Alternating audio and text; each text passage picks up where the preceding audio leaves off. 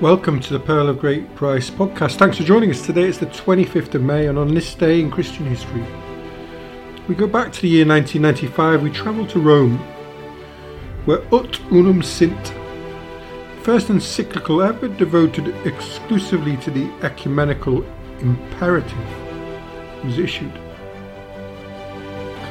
In a unique tone for a papal encyclical, see the pod of April the 9th, it was a passionate appeal to all Christians to respond to Jesus' prayer for the unity of his disciples. The title, which in English is "To Be One," expressed the desire of Jesus himself, who prayed to the Father that his disciples might be one. It is part of the farewell discourse in John's Gospel given by Jesus to 11 of his disciples, after Judas had left to betray him before his crucifixion. Historical divisions amongst Christians have seriously weakened their shared mission to preach the gospel, and the encyclical clearly stated that the ultimate goal of the ecumenical movement was to re-establish full, visible unity among all the baptized. This was an important definition, as the terms full and visible have a specific theological meaning. Full unity in contrast to partial unity, which often refers to agreements between denominations to share resources and some liturgical practices. And visible rather than invisible also had a specific meaning. The invisible church is a theological concept of an elect who are known only to God, in contrast to the visible church. That is the institutional body on earth which preaches the gospel and ministers the sacraments. However, to talk explicitly as ecumenism being an imperative marked a significant change in the Catholic approach. Before the Second Vatican Council, its approach to ecumenism had been much weaker, as it had rejected a false union that would have meant being unfaithful to or glossing over the teaching of Scripture and tradition.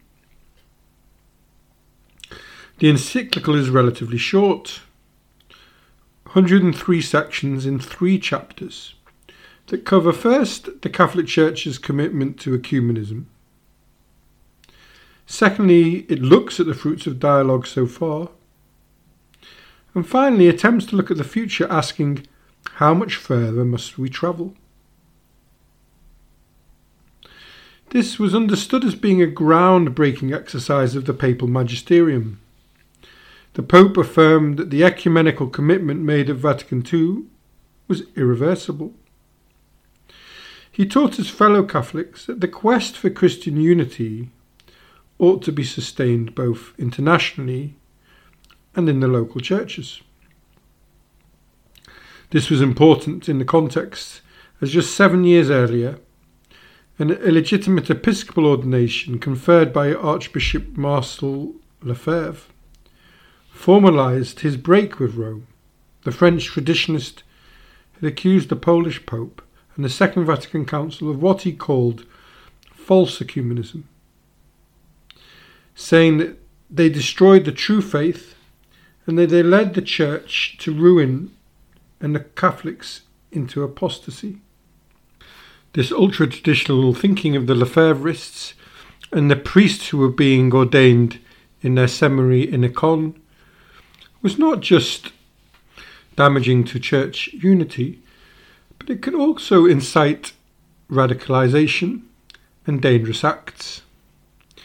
One of the priests trained there attacked Pope John Paul II with a bayonet, intending to kill him.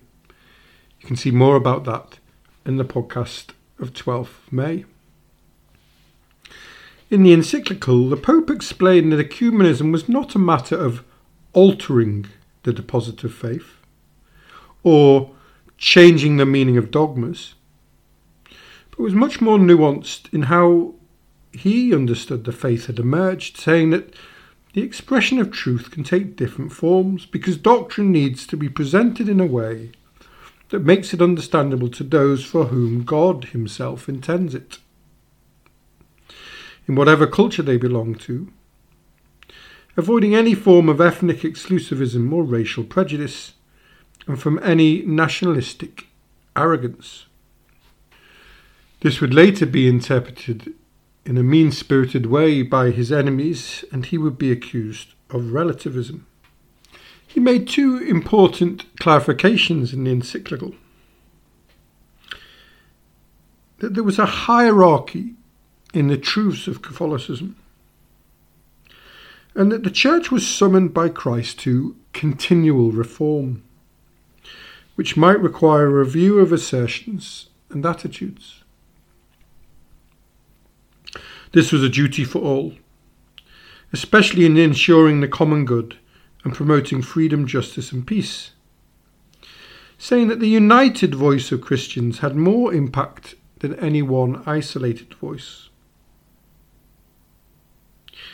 The encyclical was under no illusion of the difficult realities of this, calling for a change of languages and of attitudes, avoiding the aggressive and antagonistic approach of opposition, or of a defeatism, which tends to see everything in negative terms, or of an unevangelical insistence on condemning the other side, or a disdain born of an unhealthy presumption. However, the encyclical was aimed directly at Catholics, because he realised that the change of language and attitudes had to start there. And he tried to be realistic about how the papacy could be part of the problem, often appealing to various Christian communities to help find a way of exercising the papal primacy, which, while in no way renouncing what is essential to its mission, is nonetheless open to a new situation, as a service of love. That, of course, was the ideal, and many of the liberal critics of John Paul II and theologians who've been silenced by him pointed out their difference between the ideal and the reality of his exercise of papal primacy. In insisting that in Peter, unity has its visible point of reference, could also be viewed as a massive hurdle, particularly bearing in mind abuses of the Petrine office historically. Taking all this into account, this new tone became known as receptive ecumenism, and Anglican, Lutheran, Presbyterian and other Protestant churches published their responses to John Paul's invitation. The most sustained focus, however, has come in the official Orthodox Roman Catholic dialogue. Since 2006, the Joint International Commission for Theological Dialogue between the Catholic Church and the Orthodox Church has been focusing on the history and the exercise of the papacy, and the dialogue is ongoing. Pope Francis has carried on in the spirit of the encyclical, whilst constantly referring to himself as the Bishop of Rome, and this seems to have had a positive ecumenical impact. However, ut unum sint was not unprecedented, and Catholics may be seen as being slow to the international ecumenical efforts. In the 1910 World Missionary Conference in Edinburgh, Scotland, 1,215 delegates attended, predominantly from North America and Northern Europe, although no Eastern Orthodox or Roman Catholic missionary organisations were invited, and there were only 18 delegates from non-Western places. 10 years later, the Orthodox Patriarch of Constantinople had written a letter addressed to all the churches of Christ, wherever they may be, urging closer cooperation among separated Christians and suggesting a League of Churches parallel to the newly founded League of Nations. In 1937, Christian leaders from mainstream Christian churches thus resolved to establish the World Council of Churches, to work for the cause of Christian unity. And today it includes most major traditions of Christianity as full members, with the Roman Catholic Church participating as an observer, sending delegates to official gatherings. See the podcast of February the 21st. Each year Christians observe a week of prayer for Christian unity for the goal of Ecumenism, and this is coordinated by the World Council of Churches and adopted by many of its member churches. The World Council of Churches counts 348 member churches, which represent more than 500 million members of major Christian traditions. This, with the Catholic Church's 1.25 billion Christians, indicates that 349 churches or denominations already account for nearly 80% of the world's Christian population. Ecumenical dialogue has also proven complicated within the Anglican Communion, as a number of jurisdictions identify themselves as Anglican but are not in communion with Canterbury. The Reformed Episcopal Church in the United States left the Anglican Communion in the 1800s in reaction to the inroads of what they perceived to be the Catholic revival and the controversy it had produced in the Church over ritualism. Later, during the 1960s and the 1970s, disagreements with certain provincial bodies over such issues as the revision of the prayer book, the remarriage of divorced people, the ordination of women, and the acceptance by a few of the bishops of homosexual relationships led to another and quite different schism. These Anglican churches are usually called continuing Anglican churches because of their determination to preserve or continue the episcopate in apostolic succession, as well as the faith, worship and teaching of traditional Anglicanism and historical Christianity, which they believe the Anglican Communion has deviated from.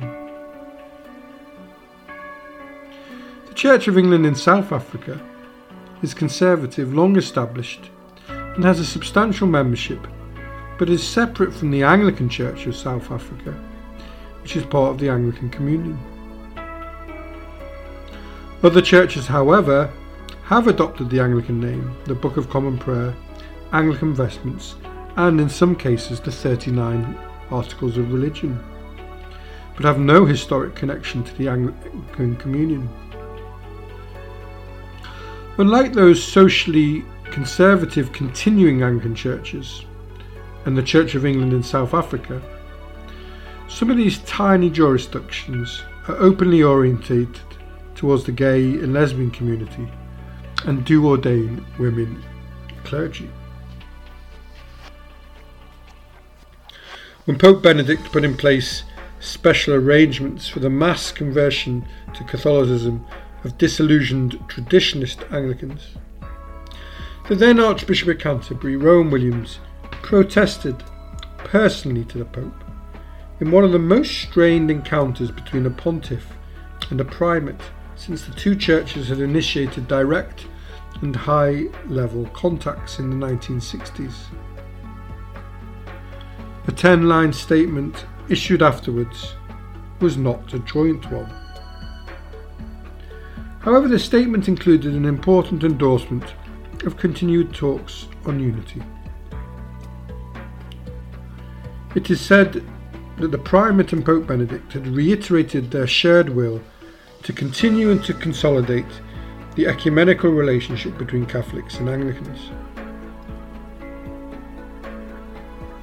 A commission called ARCIC opened the third phase of talks in 2011 at the ecumenical Bose monastic community in northern Italy, considering fundamental questions regarding the Church's communion, local and universal, and how in communion the local and universal Church comes to discern right ethical teaching, especially in a time of great change.